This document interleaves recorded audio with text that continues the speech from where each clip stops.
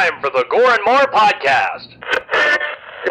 Gonna have a good time. Gonna have a good time. Yeah, we're gonna have a good time. We're going on now. A ball break, walking hand in hand in the moonlight.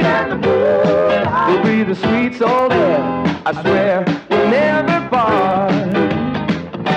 We're going on now. A ball break, running in the sand, feeling alright.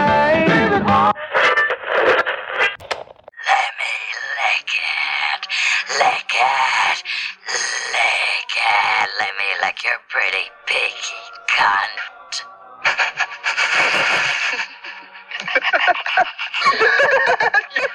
Pretty big cunt. Pretty big cunt. I made your pretty big clit. I'm like a tuning fork, baby. Not bad. Suck my juicy cock. And what's up, everybody, and welcome to the Gore and More podcast. This is your host with the motherfucking most, TJ Bowser, and joining me as always is your Dark Lord of Knowledge, Chad Chrisman. Feliz Navidad, bitches. And Big Johnny D. Ho, ho, ho, Gore. And the killing machine ho, himself. Ho, ho, Gorehounds. Jesus Christ. I'm stroking out, too. And the killing machine himself, Bobby Amon. Shitter is full, everybody. What's going on? It's almost Christmas. It's almost Christmas. It's November 23rd, 2019. December. Oh, fuck me. December. Christmas is coming, guys. It's November. We're fucking months. Oh, we got plenty of fucking shopping time then. We're good. It's not even Thanksgiving yet. Oh, thank God. So, Don't do that to me. we got 1974's Black Christmas for you today, but first, it's time for the Slice of Life! Big Johnny D, what did you do? Oh, not much. Just prep for, obviously, the big holiday, I'm sure, as much as most of us have. By that, you mean Festivus. Or the rest of us. I got bones to pick with the rest of you. Oh, that's how we're going to start with, what was it? The airing of grievances. And then Johnny, go for it. I'm going to take on Bobby with the feats of strength after the fact. Yeah, it's not over till somebody pins Bobby. That's right. Do it. I dare you to. You got to take your shirts off. See you later. That's a nice silver pole, by the way, there, Chad. Thank you. It's aluminum. That's not a pull. That's No, but just did last minute Christmas shopping, bullshit like that. Had the family one of the first Christmases we did this weekend with my wife's side. That was nice, small, quick, over. You sound so And then upset. Sunday I had a fucking nice lazy day. Pretty much played the Switch and Resident Evil 7 all day. Other than that, just got on Christmas vacation as of today. So, woo! Fuck yeah, party. Celebrate. Got my eggnog flowing right now. Fuck it. Bobby, how was your week, buddy? It was a great weekend. Me and my friends, we had a little Christmas party on Saturday basically into Sunday, I should say. So there was a lot of airing of grievances and giving gifts, as always. And then, What kind of gifts? oh, the good kind, the ones that just keep on giving, the best kind. Don't get your hopes up over there, all right? And then Sunday was a chill day. We went and saw Star Wars, which was wonderful just for anybody. I thought it was. I'm sure everybody else has their own opinion. And just like John over there, I had to do some last minute Christmas shopping and the fucking malls were packed. Mm-hmm. But I had to, and I had no choice. But I was in and out in 15 minutes. It took me an hour. Isn't that lovely? And and just like Johnny, I am having eggnog too. So Yuletide, everybody. Drink up. Chad, Down, how was your week, buddy? Go for My it. week was all right. I used up my last couple of sick days. I wanted to use those up before I lost them, so I gave myself a nice 4-day weekend. Oh, fuck Nice. Wonderful. yeah. Just Hope you relaxed. enjoyed it. Oh, yeah, just relaxed. Played some more Spider-Man. I did nothing. I did get my Christmas shopping for the wife finished, so that's the last of it. No more Christmas shopping. And like Bobby, I saw Star Wars yesterday. Fucking amazing. Absolutely. 10 million times better than fucking Last Jedi, which sucked balls. I don't care what anybody else thinks. It was terrible. I hated Last Jedi. But I yeah, had that no was. option on that. But yeah, that was it. I took my dad to see Star Wars because he's the one that got me started in Star Wars in the first place. So I thought it was fitting to take him to finish the saga. Hell yeah. Oh yeah. I honestly hope they'd leave that part of the saga alone now. I would say probably, yeah. Would you both say you would go back and see it again in the theaters? Oh, without I'll a be doubt. seeing it at least 2 more times because my cousin likes it and my uncle, so we'll be seeing it again. Nice. TJ, my man, how was your week, brother? Hi. Hi, TJ. It was uneventful. Lots of work as per usual. Friday, as you know, Thursday, we had a little tussle with the articles of impeachment within Dubac. That was always fun. Oh, yeah. Speaking of which, you're near the drink. I'll be back. All the Hero sucks. Anyway. What's Hall of Heroes? I only know Hall of Zeros. Zeros. You know, we did say this was Festivus. Let it all out right now. Air the grievances. Air the grievances. Okay, but Saturday I did not a podcast. We hung out with. What was yesterday? Okay, Saturday I think I did Dick. I think I just laid in bed all day. Ooh. Sunday I visited family and I recorded a podcast with Jacques Haitkin, who worked on films such as Captain America: Civil War, Black Panther, a whole bunch of other fucking movies. I can't even remember. Awesome. Winter Soldier, I think. But Ooh. also did Nightmare on Elm Street 1 and 2, amongst other things. So we talked about a couple films, and the guy's crazy knowledgeable, and he loves lenses. He has a fixation on lenses. I mean, he's a cinematographer, so of course he does. And he's really into digital effects. Go figure. Yeah. Interesting. Who knew? He was very pro digital effects. But other than that, it was really fun. And then, this morning, just kind of lounged around, cleaned up the house a little bit, worked on an upcoming cosplay project that I have yet to announce, codenamed Project Burlap. It is coming along very nicely. I did the overalls today. You guys will see pictures of that on social media if you can see any of my photos. Yeah.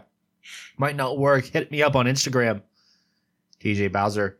Anyway, moving on to the motherfucking show. So I would just like to note that this is our 64th episode, and being right before Christmas, I'd like to just give an honorable mention to one of the best Christmas videos out there of all time, the N64 Kid. It has nothing to do with anything besides 64 being the common denominator here, but I was just like, ooh, Christmas, 64. Not to mention it. As a segue into a sidebar. Yeah, right. I wish I should have told you ahead of time to put that shit on the soundboard, but that'll be fine. That'll be fine.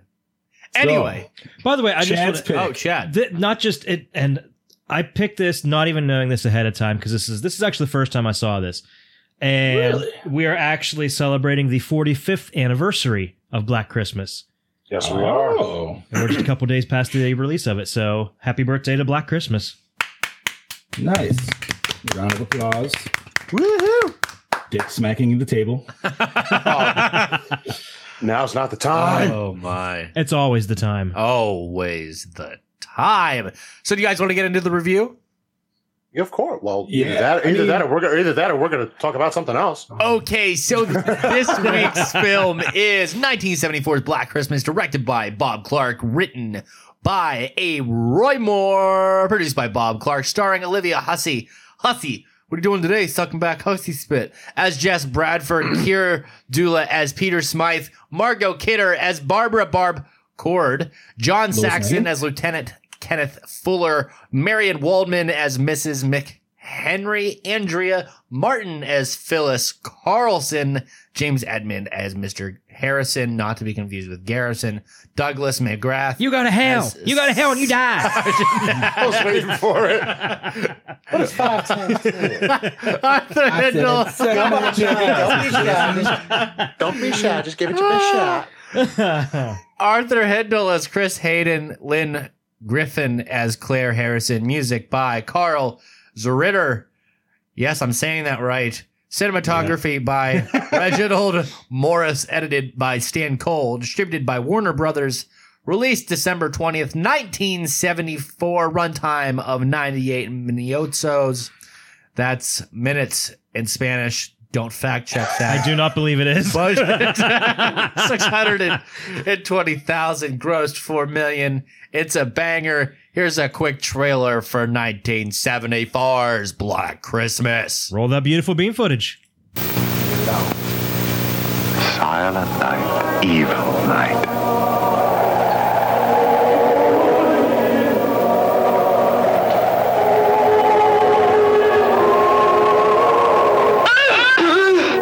Starring Olivia Hussey.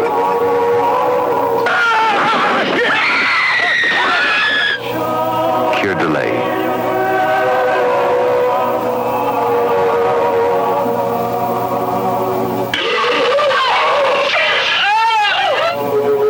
Margot Kidder.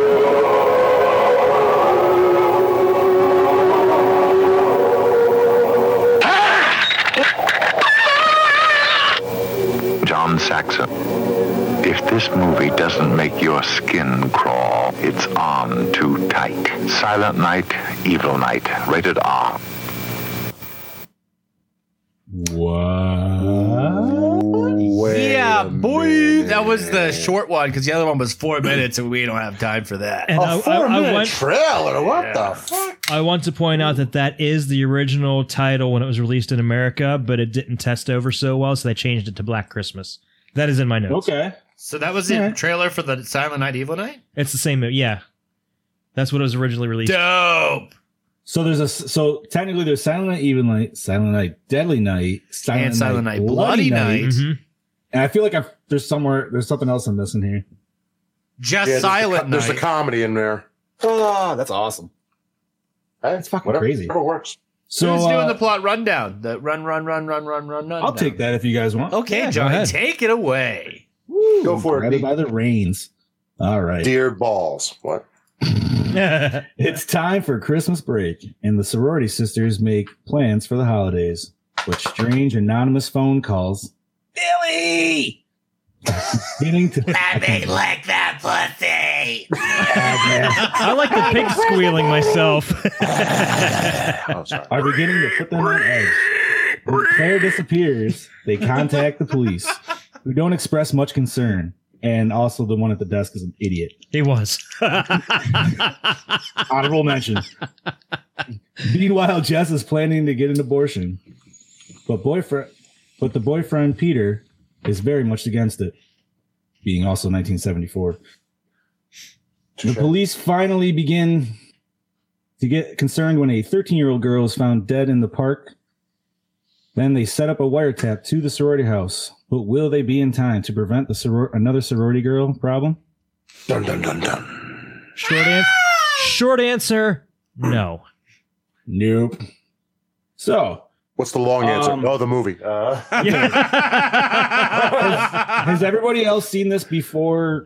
Yes, I've watched Okay, it. besides Chad? Bits and pieces. This was the first full run through for me. All right, so I'm interested in Bobby and Chad's takes. This was first time. Yes, I think you're safe. Good. Don't lean back. You're gonna fall out of your damn chair again. And that'll be for the blooper episode we have next year. How much have you had to Chad drink lap before dance. we got here? None. Oh shit! So that's your first one. That's hilarious. But yeah, this was my first viewing, and I actually was really impressed by it.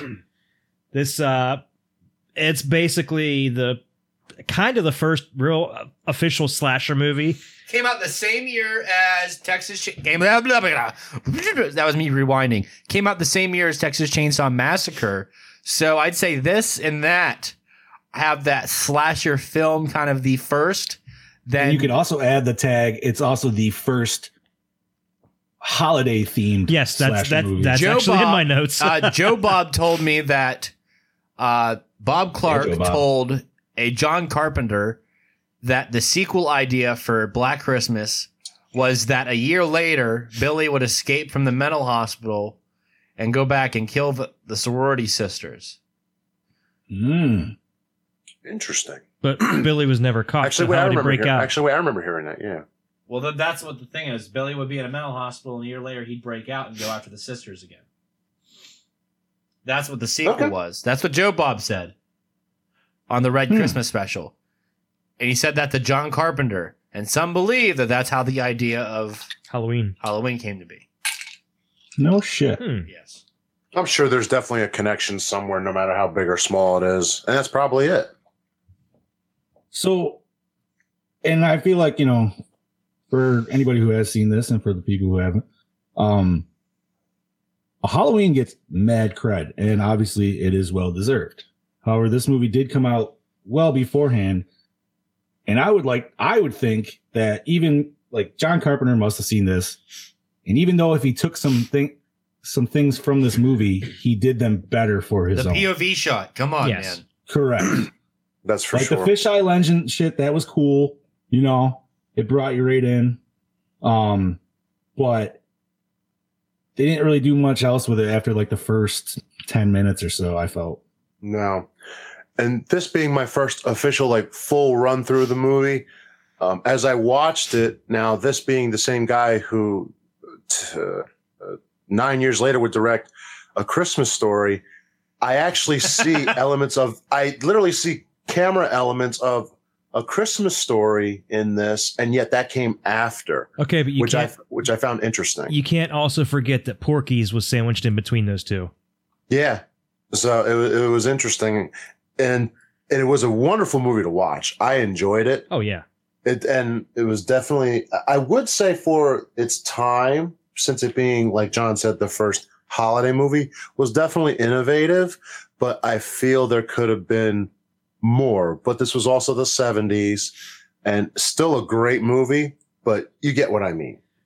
Well, yes, there could have been more, but he actually was trying to be a bit more subtle with like the kills and everything. He wanted the stuff you didn't see to be more scary than the stuff that you did see. Yeah, this was definitely more of a mix. It was a good mix of slasher to murder mystery who done it. And you never find out. Yeah, that I was going to say, Wow. it could be considered a whodunit, but you never find out. You do and you don't. Yeah, There's a big gap there. well, that's a source of content with a lot of people that just view the movie because, and I mean, obviously really diving into this, I never personally perceived this as a whodunit. Like, yeah, I know they tried playing it off, but it's like, you know what I mean? Like, I felt like they already kind of gave it away well too early to like really get you invested into like the potential, like, oh, well, it could be this other guy. But that was just my take. Bless you, whoever that was. Sad part is the door's closed. loudest sneeze ever. Bless you, Mom. Sorry, guys. No, that's cool, man. But I don't know, like the fact that you already see him like break into the house right in the beginning and stuff like that. Like, yeah, they try to set it up for that boyfriend, but I don't know. I feel like it never really set it up good enough for me to believe it. Yeah, I think that was maybe a little too obvious red herring there that you kind of knew it wasn't going to be him. Yeah, that's totally understandable because it's just like, no, that just doesn't work like that anymore. But like I said before, how the hell did he know at the end of the movie to look for his girlfriend in the basement of the sorority house? And what was he doing going around the house to begin with? Yeah. Well, it's almost like he snapped at the very end too, like just full out. But he probably I don't did. know. He probably did. Right. I mean, he destroyed his piano and shit like that. Yeah, he was pissed off that she was going to get an abortion without his approval. So, which also brings me to the fact, and it's like, this might be like really looking through the lines and shit like that, but how do you like all the, like this is a super anti-Christmas movie. Yeah. Like, Oh, yeah. Obviously Christmas being the natural conception of Jesus. Well, this one's about like, nope, fuck that. We're getting aborted. On the fact that the dude sneaking into your house, he's not leaving presents. He's fucking killing everybody off one at a time. So, like, That is a lovely evening, isn't it? right. And a very good observation, I might add. I didn't pick up on that. Yeah, it's like I said, it might be looking a little bit too much into it. Maybe I'm just seeing shit that's not there, but Well, I no. don't know, If you think about it, you're not wrong. Exactly. right. I mean, you got Santa Claus who's sneaking into people's houses, but then this guy obviously sneaks in and he's always up in the attic, up in the roof, essentially. always coming down, doing his thing one at a time. And then obviously the abortion thing seemed kind of more like a side story, like halfway through the movie. It was. Like It was literally just thrown into the mix just to give those two characters something to talk about aside from the murders. Right. Well, I think I did find that out in my research last night. And they probably wanted to give the reason to the boyfriend as to why would he be that suspect. Right. So that was the main thing for that, I think, as well. TJ, that looks delicious. Hi. TJ, care to chime in here, boss? No, I'm just waiting for you guys to proceed with the show. Just chiming in on your little thing there. Well, I would like your quick little take on it, man. Okay, you're the dewback daddy. As a guy that loves Giallo films, I know that this isn't one of the first. Well, I know this is one of the first slasher films, and this is Canadian, correct? Yes. Okay, so this isn't even an American slasher film. We're not even there yet. I was switching covers for my Black Christmas. Oh, yeah, I got to do that too. Yes. Oh, you go back to the original cover. Yes. So I love this film for what it is. I love the ambition there. I love the POV shots. I love the story of this film. I love the intensity of the kills in this film. I love the Billy character as a whole. I like each and every one of those sisters. Really can't say anything bad about this movie. The ending is iconic. The call is coming from inside the house. Iconic. The whole fucking movie is just like a perfect slasher and a perfect Christmas movie. It's fucking awesome. But It's wonderful.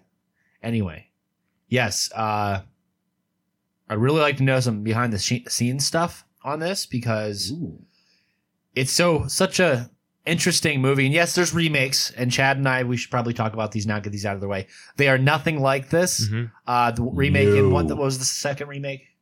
The new one? 2009. First one. First one was 2006. 2006, garbage. New one, SJW, feminist fueled thing. I don't know. It's strange. The newest remake is so far removed from Black Christmas that everybody's saying they shouldn't have even called it Black Christmas. Bingo. Yeah. Which I feel like we were all saying right from the get-go when they first fucking dropped the whole idea of it. Right. I Like, mean, they the didn't drop a trailer and we were just like, what? No. The trailer looked decent when it first came out. Once more of it started to get revealed, it was like, oh no. I don't know, man. The fact that this movie is actually making the 2009 or 2006 one, whatever the fuck it is, it actually makes that one seem better just because of how bad it is. That's pretty that's pretty sad. Have you guys seen the remake one at all? I haven't seen either one of them. Dude, I'm not gonna. I don't want to. So the first time I ever watched, this was back in Blockbuster days when they just started doing their rental, because Netflix just came out. And I got both Black Christmases at the same time. So I watched the first one for the first time.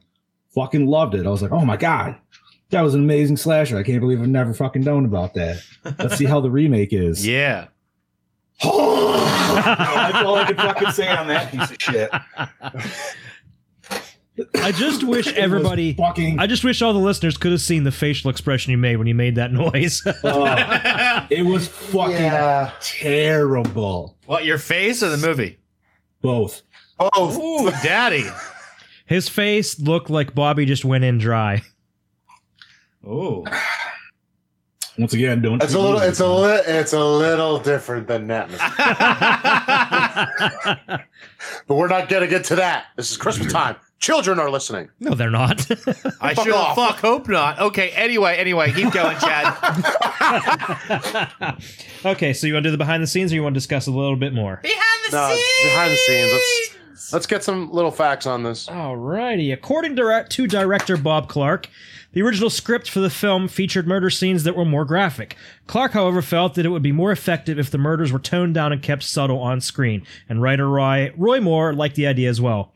The original title of the film script was Stop Me. It was director Bob Clark who came up with the title Black Christmas, saying he liked the irony of something dark occurring during such a festive holiday.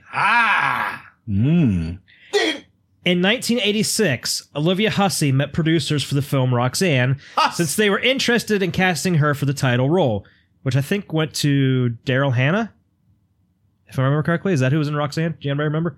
Anyway, so Roxanne co-star Steve Martin, yes, that's Steve Martin, met her and said, "Oh my God, Olivia, you're in one of my favorite films of all time."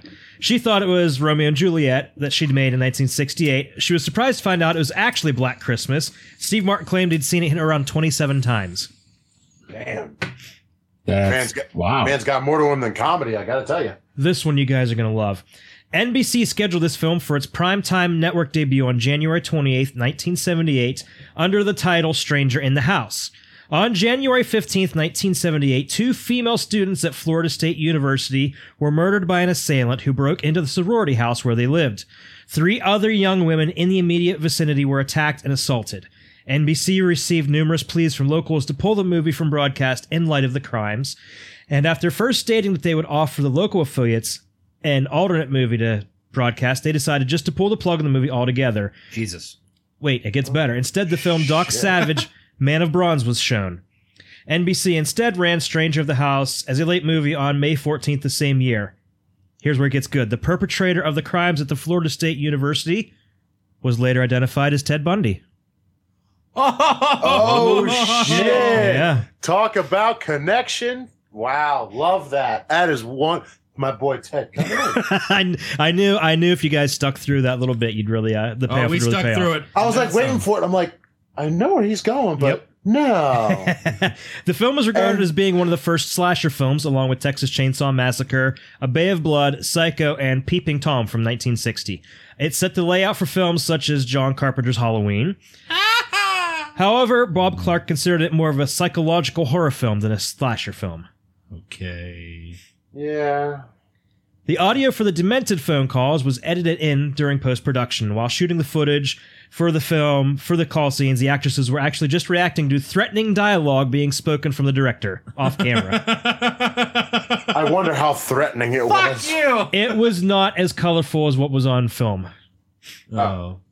Well then. So yeah, there was no nasty C word being used. Oh, damn it. You know what? I'm going to say it. Just cunt. Okay? Who cares? It's just a word. It's just a word. Okay? However, can we just say, like, that phone call, just watching that first one, that definitely sets the awesome, like, creep vibe factor. Oh, yeah. It sets it off, like, immediately. Yeah, but I felt like it droned on a little bit too long. Like, they could have cut, like, 30 seconds out of that.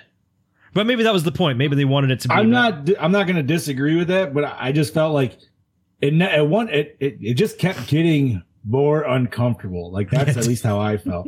The noises got way more out there, considering they were coming from a human. We were a little bit disturbed by it. Imagine how people sitting in a theater in 1974 felt. Right. That's what I'm thinking. When we were way more desensitized than they would have and been. Not only that, that's coming surround sound in the theater like that. Yeah, come on. Right. And by the way, this generation. This is also the first major release film to use the word cunt like that. So shit. I mean, did it get wait. Did it get an award for that? Did it get an award for the word cunt? Bravery, stunning and bravery. Stunning and brave. The film only had moderate box office success and negative critical reception when originally released. However, it went on to have a large cult following. It's now received a critical reevaluation and is considered a classic. Okay. Around Christmas. The snow outside the sorority house was fake. There was actually very little snow while they were filming. It was some kind of foam material that the local fire department used.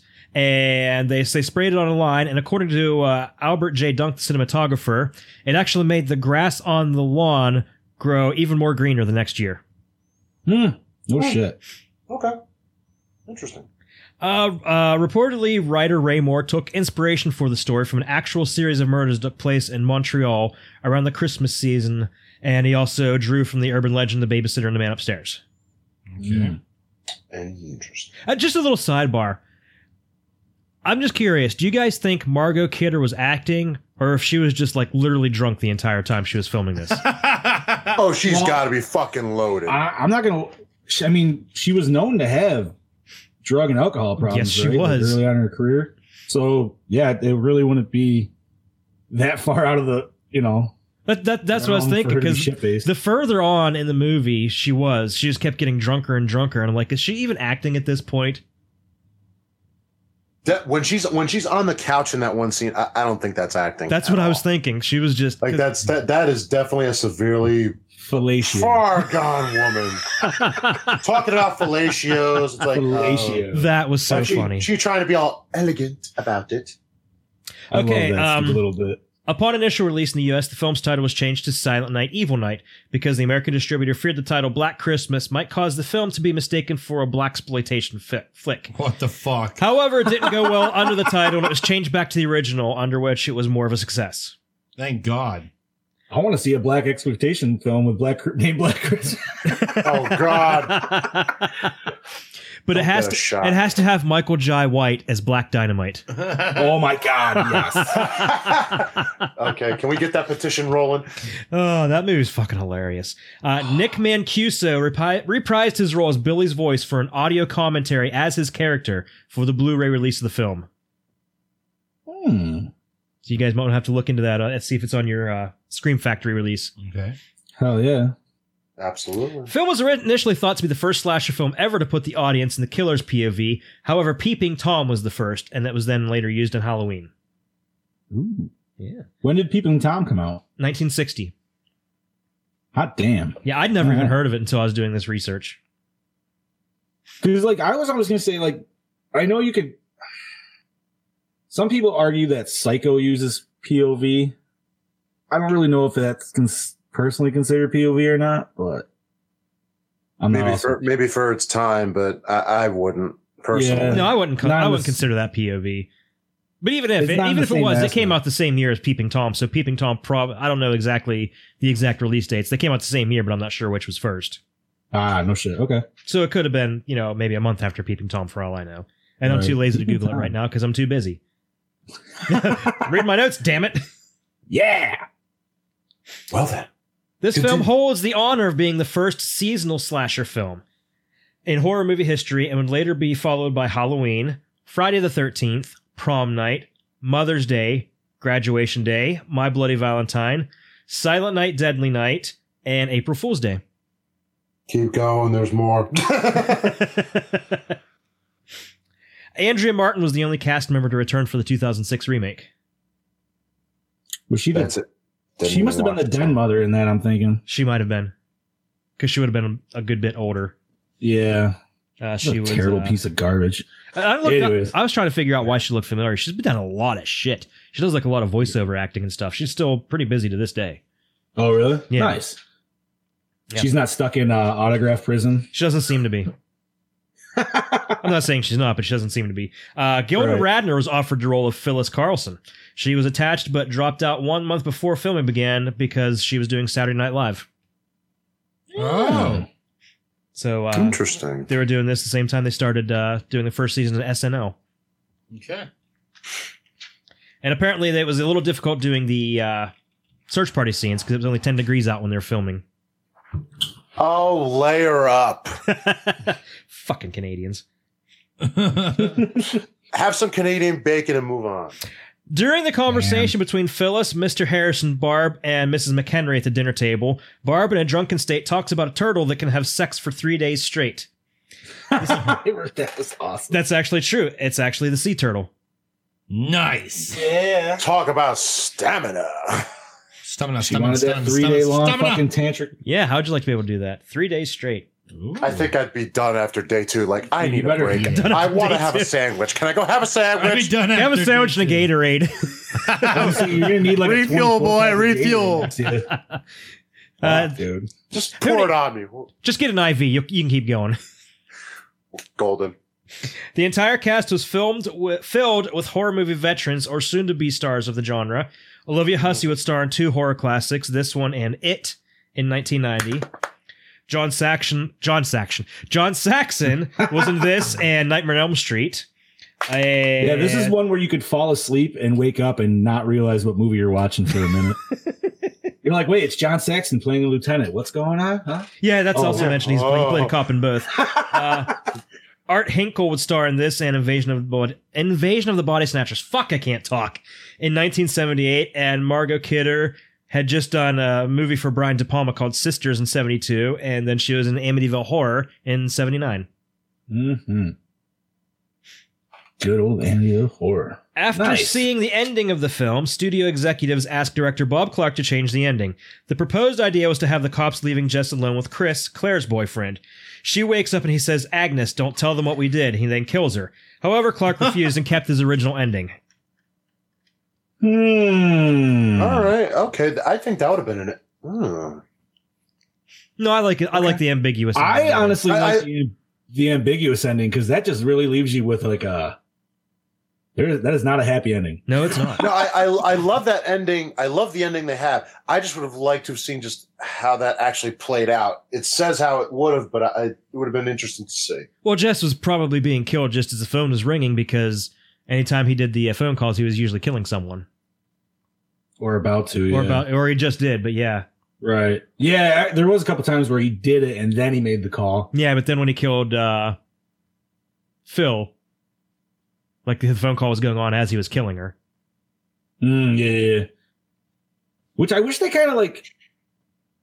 I mean, it was kind of a nice reveal, but it would have been cool to see him sneak out and like kill the cop. You know what I mean? Like, yeah.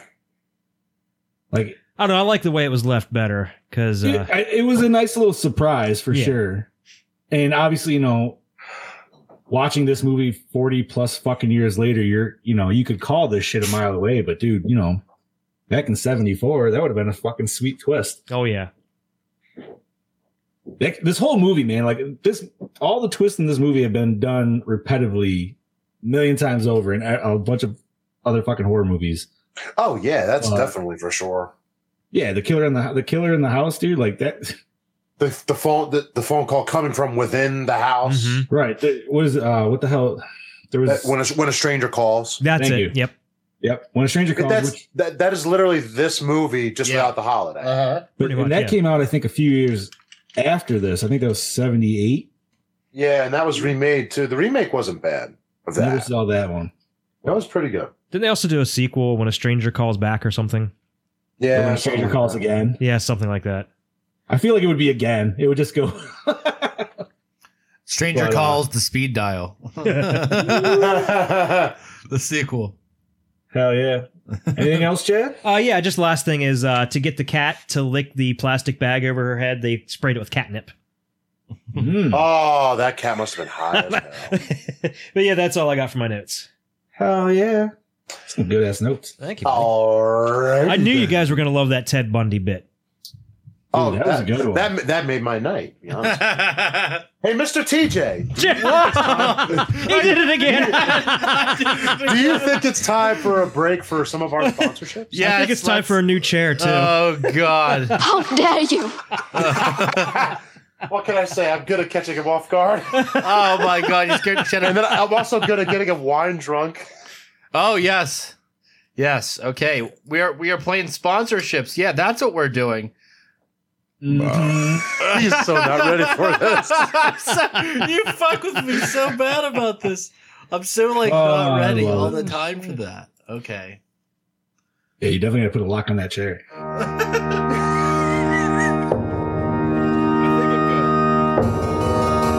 Hello there, creepy ghouls. Do you like spooky things and horror movies? Then Cabin 13 has the stuff for you. Check out their selection of horror-themed props, pins, busts, action figures, collectibles, and more. You can find them on Facebook and Instagram. Be sure to visit cabin13.com and buy something, or I'll kill you. Marcio Charlie's Horror Costume Studios. Premium hand-sculpted latex masks, busts, and hoods. Everything is handmade and painted by Marcio himself. Be sure to check out his wide range and selection of products over at Facebook and Instagram at Horror Costume Studios. Hey, you out there. Hey, listener. Take a look at yourself. Want to know why you look like shit? Because you aren't wearing Dewback merch. Take your ugly ass over to dewbackdiscussion.net and click on the merch tab. Pick up some hot fucking swag, then you can become a sexual Tyrannosaurus, just like us. Graveyard Classics.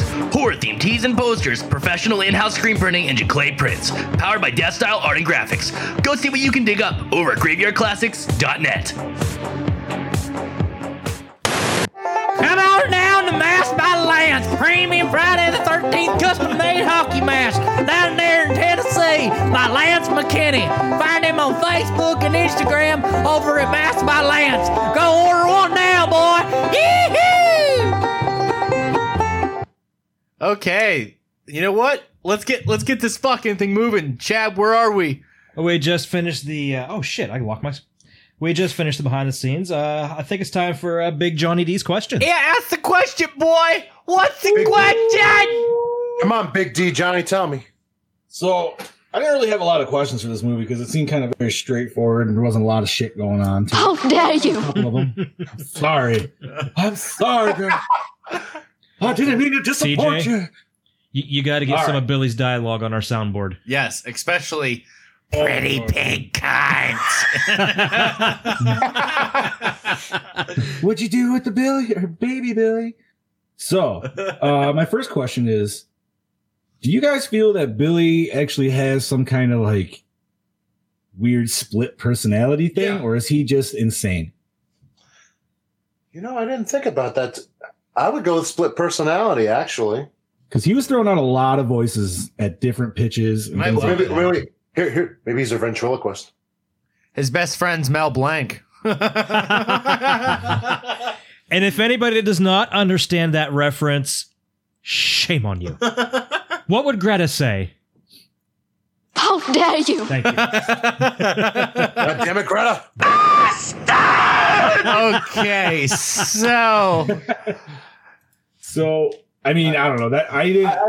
I would thought go he had split personality myself, but that was just me maybe like searching for something that's not there. No, but the more that if I go back and rewatch this again and you just hear all those voices, yeah, that could make sense on the psychological level. But I guess for the time of the movie, it wouldn't matter. But for the discussion, yeah, I could agree with that. Yeah, I think that's possible. Billy was split before Split. Exactly. Okay. Basically. Ooh, Black Christmas versus Split. So here, yeah. Who played the schizo better? Why do you think, or why would they send a search party through the woods first without checking throughout the entire house, let alone the missing girl's room or anything like that? Hollywood at its finest. Well, maybe they did. We just didn't see that part of it. I mean, it seems like they would even have mentioned it because they mentioned everything that like up like what it was supposed to and stuff. What did they think she left? Well, I guess they like never knew, but it seemed like they like the cops would have like searched her room or something like that. Yeah. But they didn't do it till after they already found the dead girl in the park. And then what's his name there? The lieutenant. He was finally like, oh, let's go check her room. Like way like 3/4 of the way into the movie. It seems like that would have been like one of the very first things that they would have done. I think they were still convinced she was just shacked up with some boy. Yeah. Fair enough. Other than that, the only thing I got to say, it's not really a question, but I'm just going to say caroling is fucking weird. Yeah. Has anybody ever actually had caroling at their house? Never. We just sing Elvis songs around here. That's about it. But I mean, like, it's always a Christmas movie tradition to like see carolers and shit. But does that shit really go down? And when they go to leave, she tipped the lady. Is you supposed to do that with carolers? Tip a caroler? Like, I think you're supposed to. Really? Which is bullshit. Hold on. Wait. It is not supposed to. It's if you want to, for God's sake. Yeah, but most of the time, I feel like that's the first time I've seen anybody tip carolers. No, it's happened before. But like, I just want to understand, like, if not in movie land, motherfucker. If there's listeners out there that for some reason are into caroling, how do you decide what house to randomly just go start singing out in front of? You make sure there's no upside down crosses, and hopefully you have a Hanukkah song in case you picked the wrong one. Well, I'm going to help. According to the last couple of movies we've watched, these carolers have. Well, I guess not the ones necessarily in this movie, but in the ones in the last one, Bill Goldberg iced all them motherfuckers. Because he's Bill Goldberg. But That was just my. That was my thing. I was like, man, does caroling actually happen? So, if you guys have never experienced it, I'm gonna say it's just a fucking movie trope. Fuck it. It's more of a movie thing. So, gentlemen, who would you think is the douche of the movie? That fucking cop at the desk. The idiot cop. Yeah, he's a pretty big douche. Fucking hated him. I'm gonna go with Bobby. I'm gonna go with Pete. With the boyfriend. I gotta go with Pete. Yeah. Pete's a douche too. He's so mad about the baby. Yeah, he was so mad about that he sucked out his whole fucking piano recital. Then he trashed his piano because he sucked. Yeah, but didn't he shit the bed at his piano recital before he even knew about the baby? No.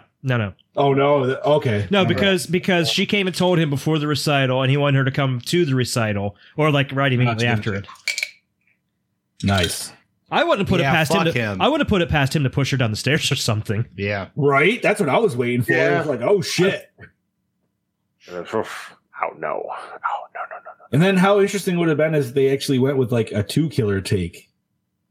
That would have been that would have been fun. I think that would have been. I think that would have been a first. I think that would have been the first, not just one of the first slasher films, but definitely the first slasher film to have more than one killer.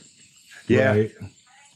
Well, I'm just thinking, like, especially if you just had somebody like that was just doing the phone calls, or like even if the phone calls themselves were just like a whole separate thing, like somebody was really just pranking them, but they thought it was a killer, and there just also happened to be a killer at the same time. Yeah. But yeah. Hey, you think maybe the phone calls and everything? You think maybe that inspired Scream? That, and then there was another movie in the later 70s. Besides the one that we already mentioned, but it was just called The Call something. But it was the same aspect. Like it was 2 lines in the house, and the killer was always calling from inside When the a house. Stranger Calls?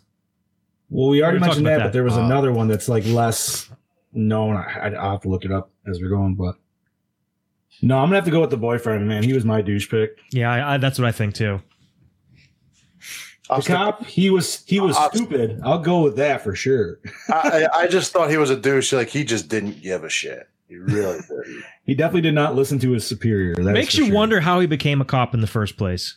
Right? He's like Barney Fife. Oh fuck! Well, he did it Absolutely.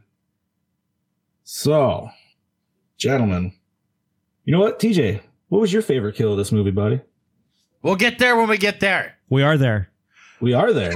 It's not time for the questions. It's not time for the questions. We just did douche, I was man. going to shout out some gorehounds. Oh well, I apologize. Let's do that. Lord, I apologize. Let's give a little gorehound love. Okay, so shout out to Gorehound Seth, Snyder, Hannah Fox, Heather, Di, Cameron Miller, Sean Reynolds, Gary Shaw, Tyler Robuck, RoboFuck. He'll be on the next episode, which we'll announce at the end of this one. Donnie Drum, Cameron Mueller, Brody Kane. We love you all. Dustin Dietrich. All of you guys are fucking great. Thank you for the support. Thank you for buying merch. Thank you for sharing the episodes. Thank you for being you. Shout out to Heather for having the very merry Gorehound Christmas. The party looked dope, and thank you for spreading the love the Gore and More way. And hope you all have a very good Christmas. And that's coming from all of us here at the Gore and More podcast. I just want to say Seth Snyder is a longtime friend of mine. Yes. And the 1 year, his dad and my mother dated for a while. Uh-huh. And I was over there the one Christmas, and me and Seth sat on the couch, and we watched HBO in Spanish. So we watched Batman Returns, which was Batman Regresso, and Conan El Barbaro. Yes. Conan the Barbarian Spanish is hilarious because you have no idea what's going on, and for some reason James Earl Jones turns into a giant snake. Okay. Yes, I know the actual plot line, but it just seems like it doesn't make any sense when you're watching it in a language you don't understand. So yeah, shout out to Seth, and just a reminder of that shit. Okay, now, favorite kill. My favorite kill. Okay, I like the cellophane kill. I'm going to say that right now. I'm going to put that out there.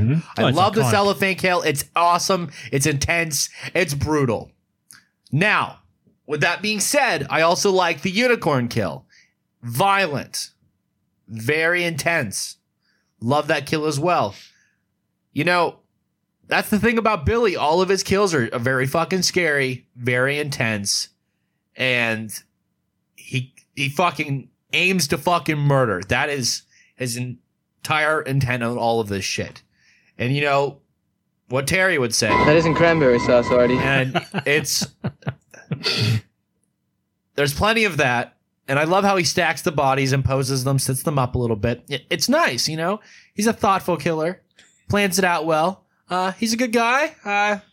Definitely fits this movie really well, yeah. And, you know, it's a great way to keep in shape, yeah. Okay, but yeah, my favorite kill would have to be a tie between the cellophane kill and the unicorn. John? Well, I mean, yeah, cellophane is definitely, I would say, the most iconic kill of this movie. Like you said, man, just intense, just a really long scene. And the fact that they just keep going back to her cellophane wrapped face in the fucking window is just great. But I'm gonna have to go with the hook and the hook under the cheek, man. That was, I like that one. I wish it was a little bit more bloody, but you know, it was a good setup. You had the good pause. She turned around, then fucking boink, and then just hoisted her right up perfectly. I loved it. Chad, what do you got, bud? I'm agreeing with you. That was my favorite pick too. Yeah, but where did that come from? Why was it even in the attic to begin with? All I could think of was maybe to like hoist furniture up there and shit like that. But that was a pretty small opening. I don't know how. I mean, I guess you could get like a chair or something. But yeah, I wish my attic had something. I wish I had an attic, honestly. Right? Yeah, but that was my favorite pick too. That was my favorite kill. And Bobby, what do you got? I mean, you guys already said the cellophane kill, which is great. But Johnny, again, I agree with both you and Chad. The hook in the mouth. I loved it because when you see her get hoisted up, you just see her feet like sputter and it's she get pulled right up. I love that. Like, it's intense. I know you said you wanted it bloody, but the fact that you just see the feet pulled up like that to me was just like, oh shit. You don't have to worry about blood. You don't have to worry about blood here. There was an intensity when that happened. Mm-hmm. Yeah, and I so that was definitely my kill because I love the intense ones. I love the gory ones, but the intense ones that you just see like a person move abruptly. That to me means, oh shit, there's some power behind this. So that's my favorite one. So I'd like to talk about the unicorn kill, which is awesome because that was just a, I don't know, interesting weapon, and that was just an interesting scene nonetheless. Him hiding behind the door. It's and shit. me, Billy. My problem is not with that in this. It's actually with the remake. So they took that unicorn thing, but they made it like this whole. They gave it like a whole like storyline behind it. And behind the unicorn, the killers of what's that? Well, behind the unicorn. Yeah, like it was. So the second one or the remake is fucking weird, and I can spoil it for you guys if you want. Go for it. We're not going to watch it. All right. So the second one or the remake, I keep saying the second fucking remake. They actually go with a whole like it is two killers the whole time. So it's fucking weird. Like there's this kid, and like I can't remember if like he was raped by his mother or something when he was younger during Christmas. So he was like super fucking screwed up in the head. So he was at this like, and the whole thing is filmed like Batman Forever, dude. Like it's super neon lights and like just crazy over the top, and it's fucking weird. So that's Billy, and he's living in the psychiatric thing, but then the whole time he's got like this child that is his mom got pregnant from him. And then like kept this kid up in the attic the whole time. So the whole time Billy escapes. So Billy and his sister / daughter are like killing off this sorority at the same time. And the sister / daughter is like, that's what she uses all the time is the unicorn statue. What is that? Like they go hand with it. It's ridiculous. That's insane. It's just sounds. I would say it's worth a watch, I guess, if you want to just say you could compare the two, but other than that, nah. There's so many other better movies you could waste 2 hours. Don't insult the original. Yeah. No, it was. They did it twice. They just fucking did it again. You know, this movie's so goddamn perfect. You can try to remake it. It's just not going to be anything close. You know, you watch this movie and it's just ageless. It's just fucking terrifying. It's straight up scary. It's like Nightmare on Elm Street. It is. It worked so perfectly the first time. Why remake it? Yeah. Exactly. Well, let's not get into that remake. Oh, I got some. Oh, dude, that movie put me to sleep. Okay. That fucking sucked. Did we all get the kills up in here? Yes. Best motherfucking scene. Mine's going to be Billy's freak out. Ooh, that was good. That was actually one of the first ones I thought, besides talking about the baby, is you thought it could be the pianist because he was like slamming on the piano up the stairs and shit like that. Yeah. My favorite scene has to be the first phone call, man. That really set the tone for the movie. All the girls just getting creeped out and shit. And hearing pig cunt in the first 5 minutes of starting the movie. You know, that's always a good fucking. This is how your movie's going to go. Yeah, that's a good way to start it. Chad, what do you got, bud? I'm just gonna have to go with the ending, the last act of the movie. Yeah, with Billy chasing Jess through the house. I thought it was very well done. Like when he first she got the answer from the cop that he was in the house. Yes. Yeah. That whole from. Oh my there god, on. dude! That's one of those That's one of the moments where like. If you yell at the TV, you're gonna fucking yell at the TV. At that exactly. Like you're just yelling at her, just get the fuck out! Don't go upstairs. Like the cop himself is saying, get out of the house. But then I was yelling at the cop, like, you fucking idiot! He just told you not to tell her. Oh like, yeah, God. I was feeling the same way. Yep, that's how. Once again, that's why he's the douchebag. I don't know about douchebag. He's just a freaking moron. Right. Whatever comes first. All they had to do is say, hey, look. Just get out of the house. Just get out. Don't worry about them. We'll come get them. You get out. He's the old parody of the old Irish cop, dude. Yeah. No, that's true. Best scene, boys. That's you, Bobby. I agree with TJ. The freak out of Billy. It was weird. That's why I like it. Like that's it. It was weird. You didn't see anything like that, especially at least in a movie like this. So, the Billy's freak out. That's all I got to say about that one. Okay, so that leads us to, did the opening scene hook you in? Yes. Well, I guess that again comes to the phone call. Yeah. Well, not even that, but just the POV looking in, dude. Like I'm always. Yeah. Because that was Fish Islands for a little bit too. And what was TJ's pick that we watched? Don't Open Till Christmas. Like that started perfectly out with the POV and shit, dude. Like I love it, man. Like it gets me right into that like fucking slasher like headspace, man. Like as soon as you see that shit, you're in. Oh yeah, no, I completely agree with you there. Yeah. I think we're all on board with that. Yeah. Okay, so best hits, hottest girl. Another boob-free movie. Yeah. No bras though. And you figured being a sorority and B with an actor with the last name Hussey, you would have got at least some titties. Maybe even some side boob, but no. Zilch. Nada. I mean, my pick for at least the hottest girl is going to have to be the main one there. That's got to be abortion. Yeah. Plus, she had that English accent. I liked her sweater in the beginning with the two hands cupping her titties. I also got a kick out of that sweater. But yeah, I'm with you with her for the hottest girl. Like I said, the British accent just kind of pushes it a little over for me. Accents drive me wild. Right? With honorable mention to Lois Lane, I will say that. See, she didn't do anything for me. No? Was it the drunken stupidness? I think so. Her fellatio talk was the only thing that just made me go, hey, after that, no. It was just the fact that she wasn't acting. I'm pretty sure she was literally drunk. You're probably right, too. TJ, what did you think, bud? A lot of them are pretty hot. Cellophane Girl was pretty hot. Yeah, she was. She wasn't bad. Yeah. I'd have to very say cute. Cellophane was very cute. Yeah. In and Out, both very cute. Might be a fetish thing. Don't know yet. She likes being choked. Okay. I know what I'm doing. So, did the score set the mood for you boys? Johnny D. Yeah, I liked it. I mean, it had its traditional Christmas score as well. I mean, it wasn't anything like super recognizable. It's nothing that you're going to take away like Halloween or anything like that, but it did what it did for the movie, and I thought it worked well.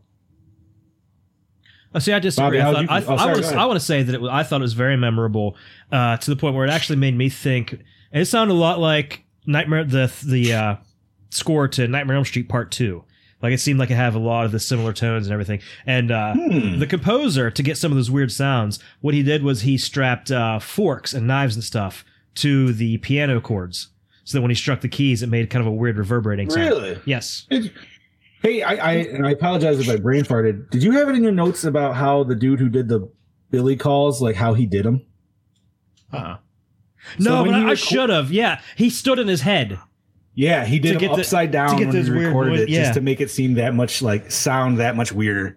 Oh wow! Yeah, because it put a little bit. It put a little bit of a pressure on his larynx, so you got the more guttural sounds out of him that way. I should have put that in there. That's awesome. Yeah, that's I couldn't remember. I didn't know if you said it or not. And I didn't want to like steal your thunder on it, but I was just like, no, I thought that was a cool fucking tidbit. That is really cool. That is cool.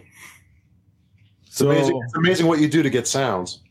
Right, TJ, you know a little bit about that. What?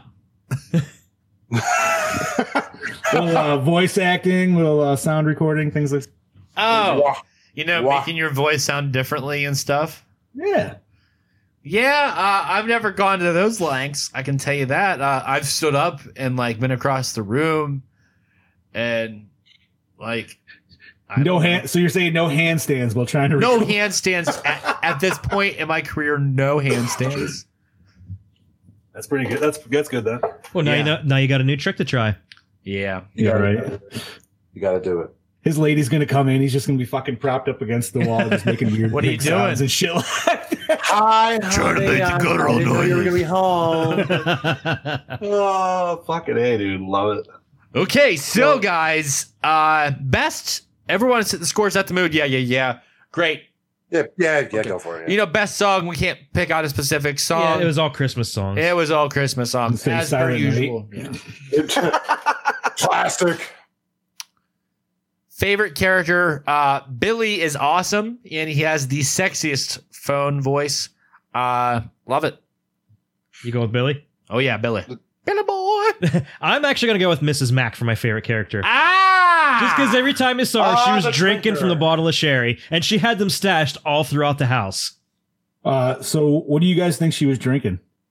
It looked like bourbon to me. It was sherry. It said on the bottle it was sherry. It was dark. What was it? It was sherry. Sherry. Who? Sherry. Sherry. Yes. I'm drinking sherry. Isn't it like a type of wine or something? But yeah, that's what she was drinking. That's what it said on the bottle. She had one stashed in the fucking toilet tank. She had one in a book. in the book. She had one stashed in her luggage too, somehow, somewhere. Where'd she have the empty one? Wasn't the empty one in like the linen closet or something? I think it was in the coat closet. Yeah. She's like, ah, shit. Yeah, she had that shit stashed everywhere. There's And one she in the was bookcase. just hilarious. I know. I wish you got a little bit more of her, but once again, she did have my favorite kill. So, Johnny, who's your favorite? you know, honestly, I'm gonna have to go with Lieutenant Fuller. You stole mine. He's my favorite too. Well, yeah. I mean, obviously, I love him from fucking it's John Nightmare, Saxon, which I'm so. sure. Yeah, exactly, dude. Like, I thought he played the role great. This whole stupid little fellatio joke fucking thing that made me laugh. Fucking- I got a kick out of the other cop just busting and not laughing. Oh yeah! Oh my god! You God, He just loses it. That would have been me, dude.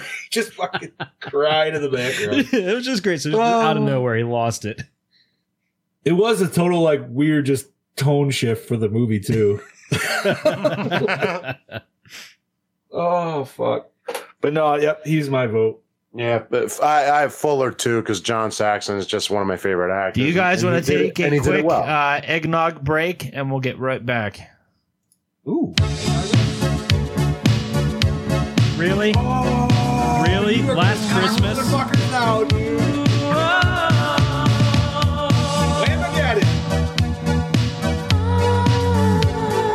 Wait, this song is my shit. I'm singing it. Last Christmas, I gave you my heart, but the very next day, you gave it away. This year, to save me from tears, I'll give it to someone special. Last Christmas, I gave you my heart, but the very next day, you gave it away. This year, to save me from tears, I'll give it to someone special.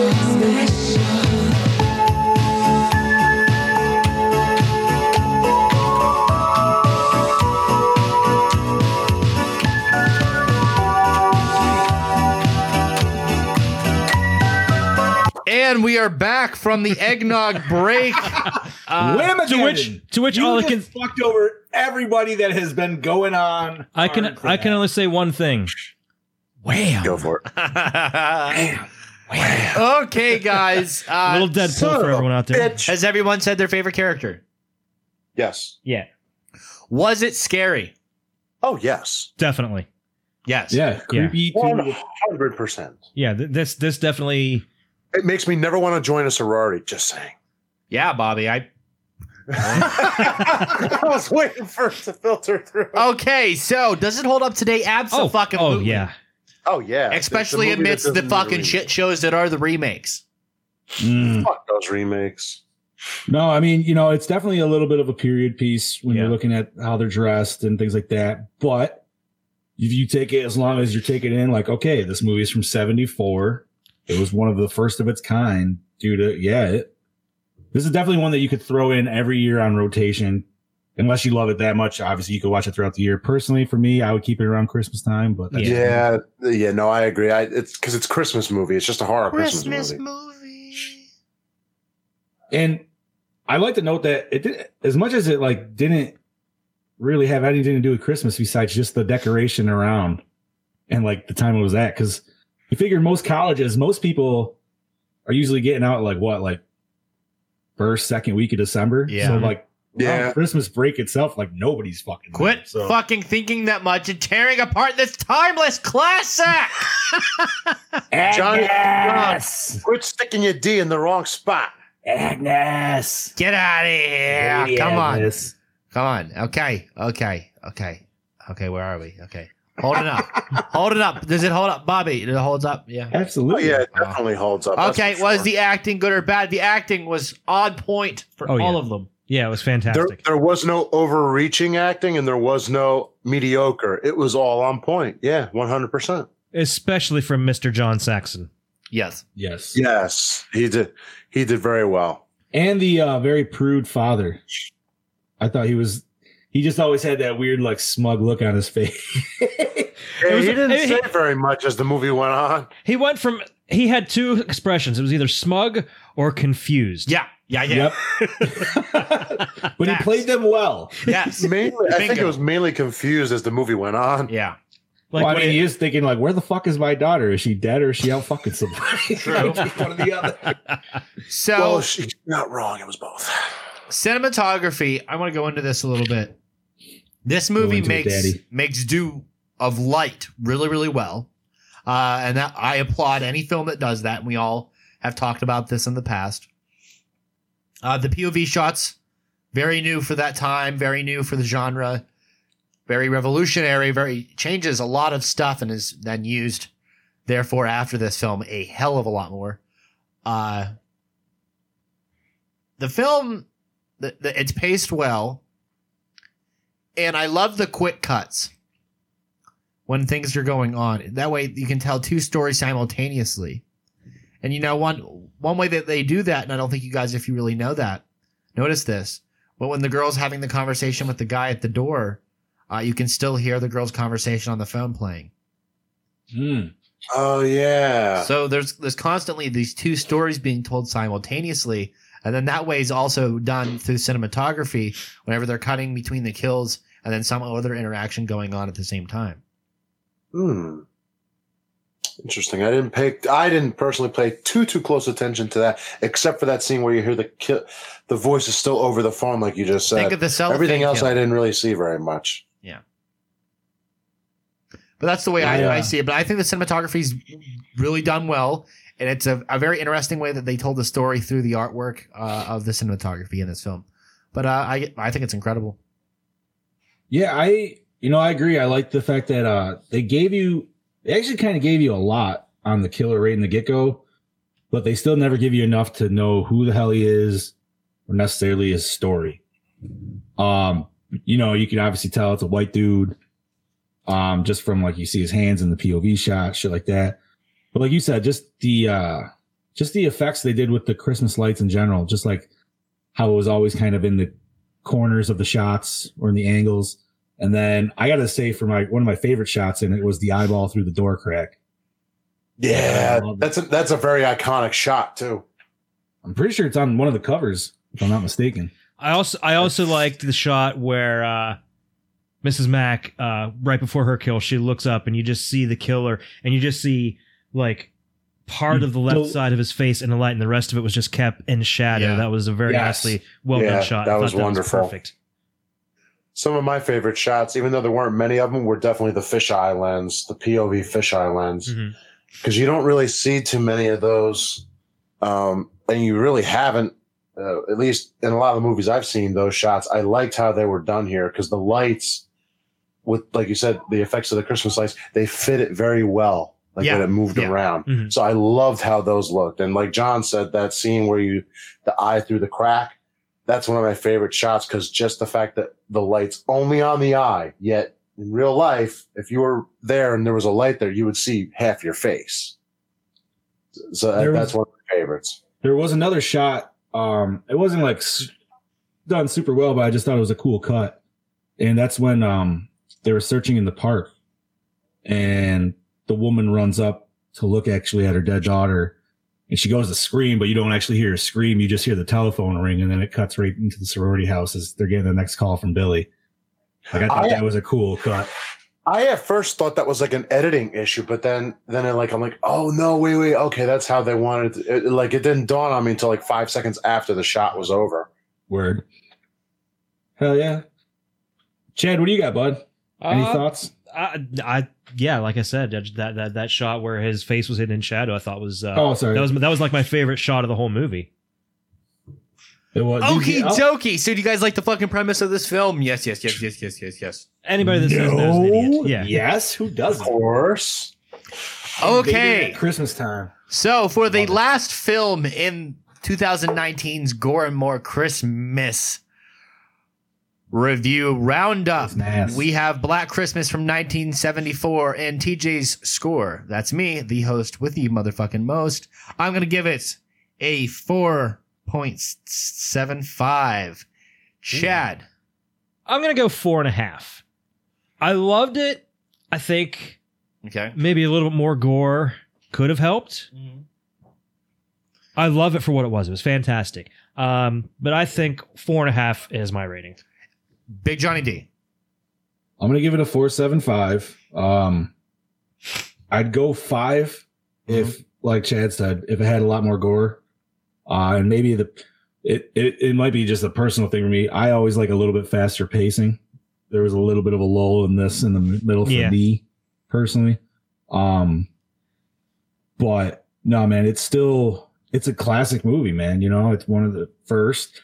There's, like we've mentioned before, there's a million other fucking movies that have stolen shit from this one, man. So, you know, how could you not enjoy the original where it all came from? Bobby. I would give it a 4.3.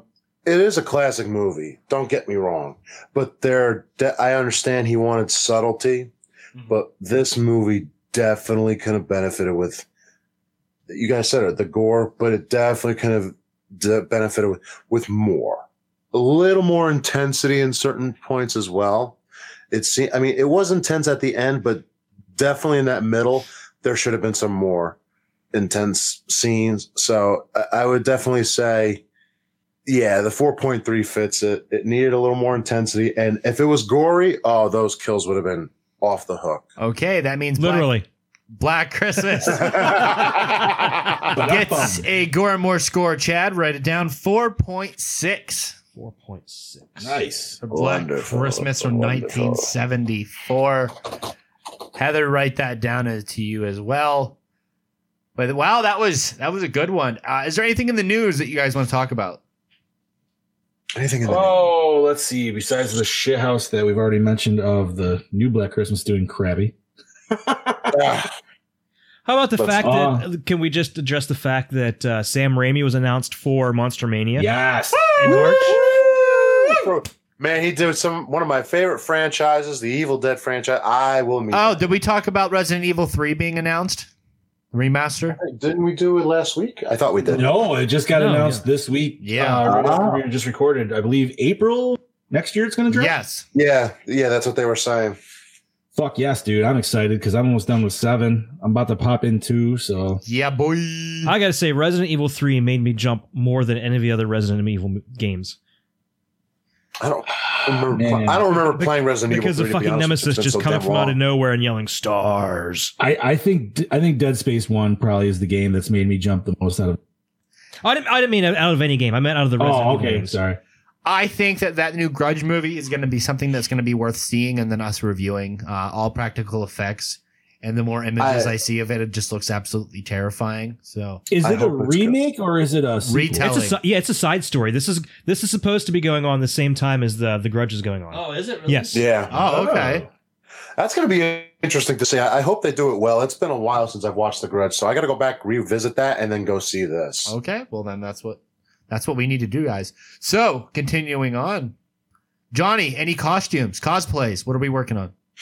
Well, I did pull out my Doc Ock that I did about a year ago because I want to kind of redo that up a little bit.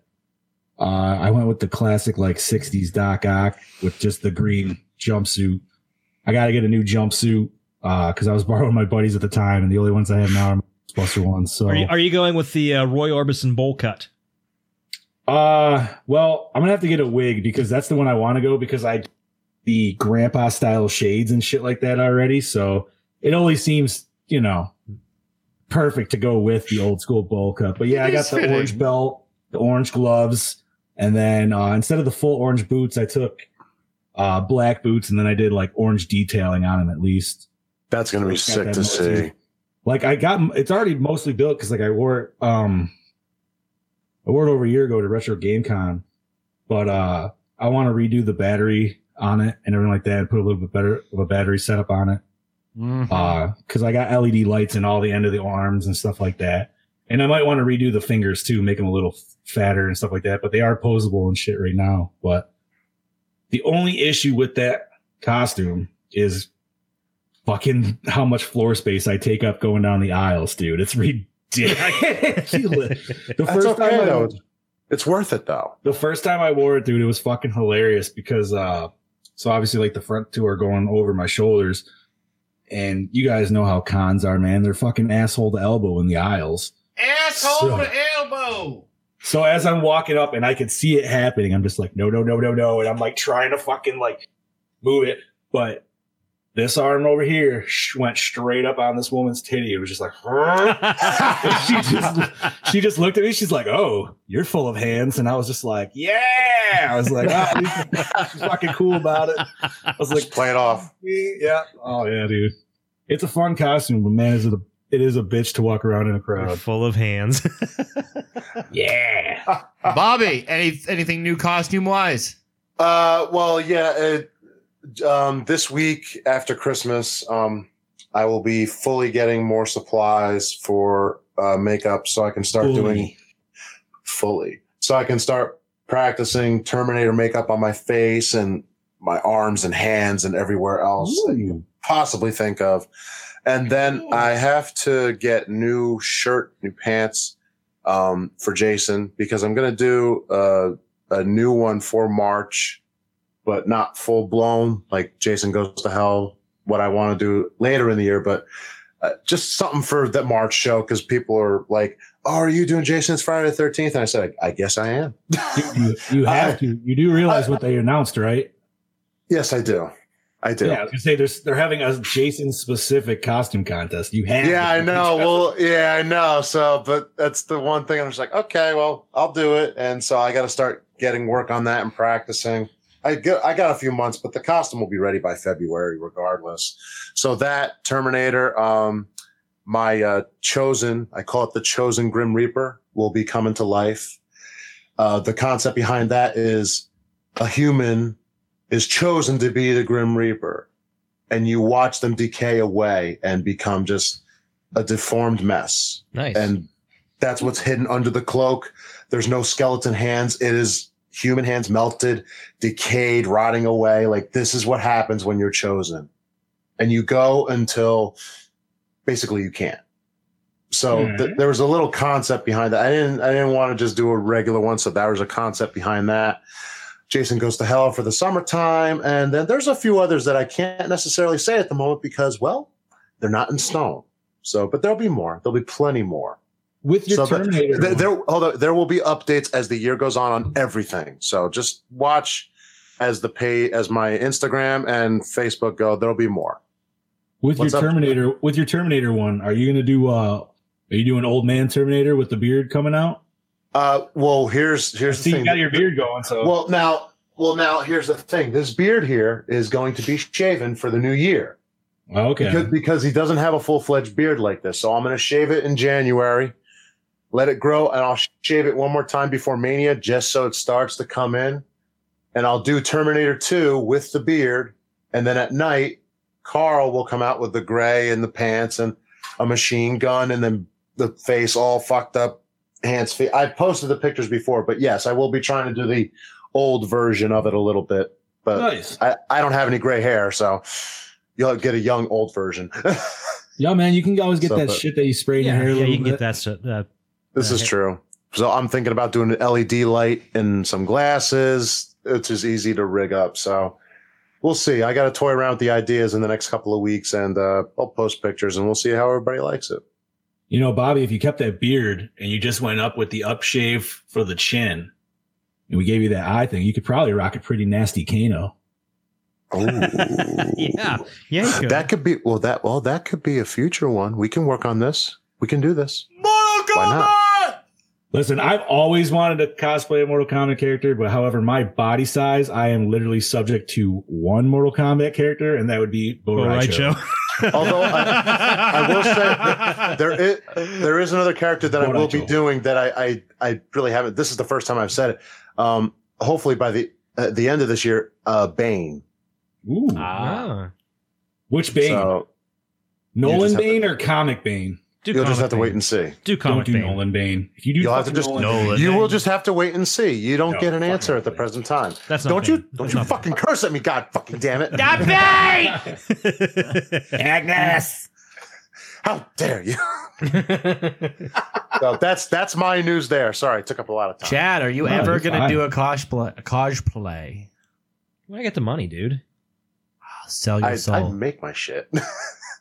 I make my shit, dude. I'm 5'6". I'm severely I buy limited pants in that are shit that I can $20 and I cosplay. buy a shirt that's $40. The makeup is where it is, but I make that. It's not studio, but it works. I'm 5'6". I'm severely limited in what I could accurately cosplay. Bullshit. Get the lifters. Put yourself in there and do it. You know, honestly, I mean, Freddie's short. You've also mentioned Loomis, I believe. Robert Englund's about 5'10", I believe. Yeah. He's a pretty tall. Yeah, he's taller than you'd think. Is he? Yeah. Yeah. No, he's about as tall as my dad. He's about he's Chad 5'10". should do a new Nightmare Freddy. What about Leslie Vernon? I thought he was a little shorter. He is.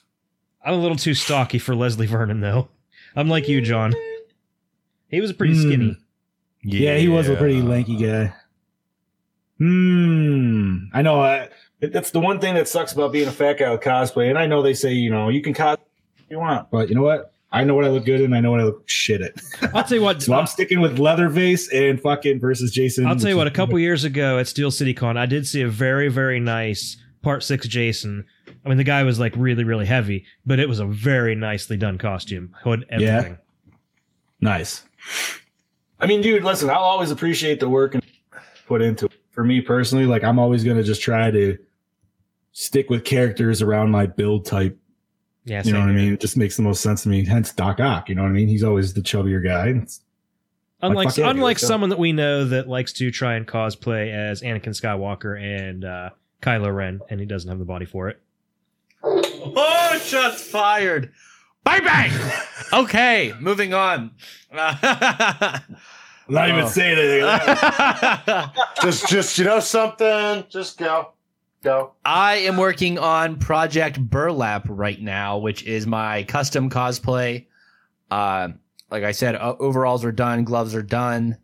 Working on a flannel right now. Boots are finished. And then I just got to wait for the mask.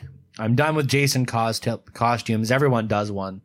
So I thought, why not reach into my old brain and see what I can pull out? And bada bing, bada boom, we got something going. Oh, yeah. It's going to be great. I'd say it's going to be done within the month. Well, within a month's time. And then I'll have pictures up and maybe do some video. I don't know yet. You guys will have to see. Stay tuned to social media. You know what you should do a cosplay as? Daddy from People Under the Stairs. The whole gimp gear. Ah, yes. Daddy! I haven't seen that movie since I've been a little kid. Burn in hell. That's such a good movie. Were they were cannibals in it, weren't they? I can't remember. No, I think the kids, I think the ones in the cellar were. Yes, the ones in the cellar were cannibals. But I don't think it was ever said that they were. We reviewed it anyway. I think it was just more implied. Yeah. So, guys, with that being said, thank you for joining us on another fun-filled episode of the Go and More podcast, your favorite shit show, your favorite podcast, horror review, anything else you guys want. Head on over to dobackdiscussion.net, your source for pop culture and so much more. Look at all the other podcasts in our wonderful podcast network. You can find us on Spotify, iTunes, Google Play. Guys, thank you for joining me. Always a pleasure, my brother. Yes. Absolutely. Before we sign off, yes, I just want to wish everybody a Merry Christmas, a Happy Hanukkah, Happy Festivus, and fuck that made-up Kwanzaa bullshit. It's not even a real holiday. Hey! They got malt liquor. They got malt liquor. If you say it, that's what I. Is it Merry Kwanzaa or is it Happy Kwanzaa? What the fuck is it supposed to be? Happy Kwanzaa. It's happy. It's a quasi Kwanzaa. Happy Kwanzaa. Again? Once bitter and twice shy. I keep my distance, but you still catch my eye. Tell me, baby, do you recognize me? Well, it's been a year, it doesn't surprise me. Well, Happy Christmas. I wrapped it up and sent it with a note saying I love you, I meant it. Now I know what a fool I've been. But if you kissed me now, I know you'd fool me again. Last Christmas, I gave you my heart, but the very next day, you gave it away. This year, to save me from tears, I'll give it to someone special. Last Christmas, I gave you my heart, but the very next day, you gave it away. This year, to save me from tears, I'll give it to someone special. Oh,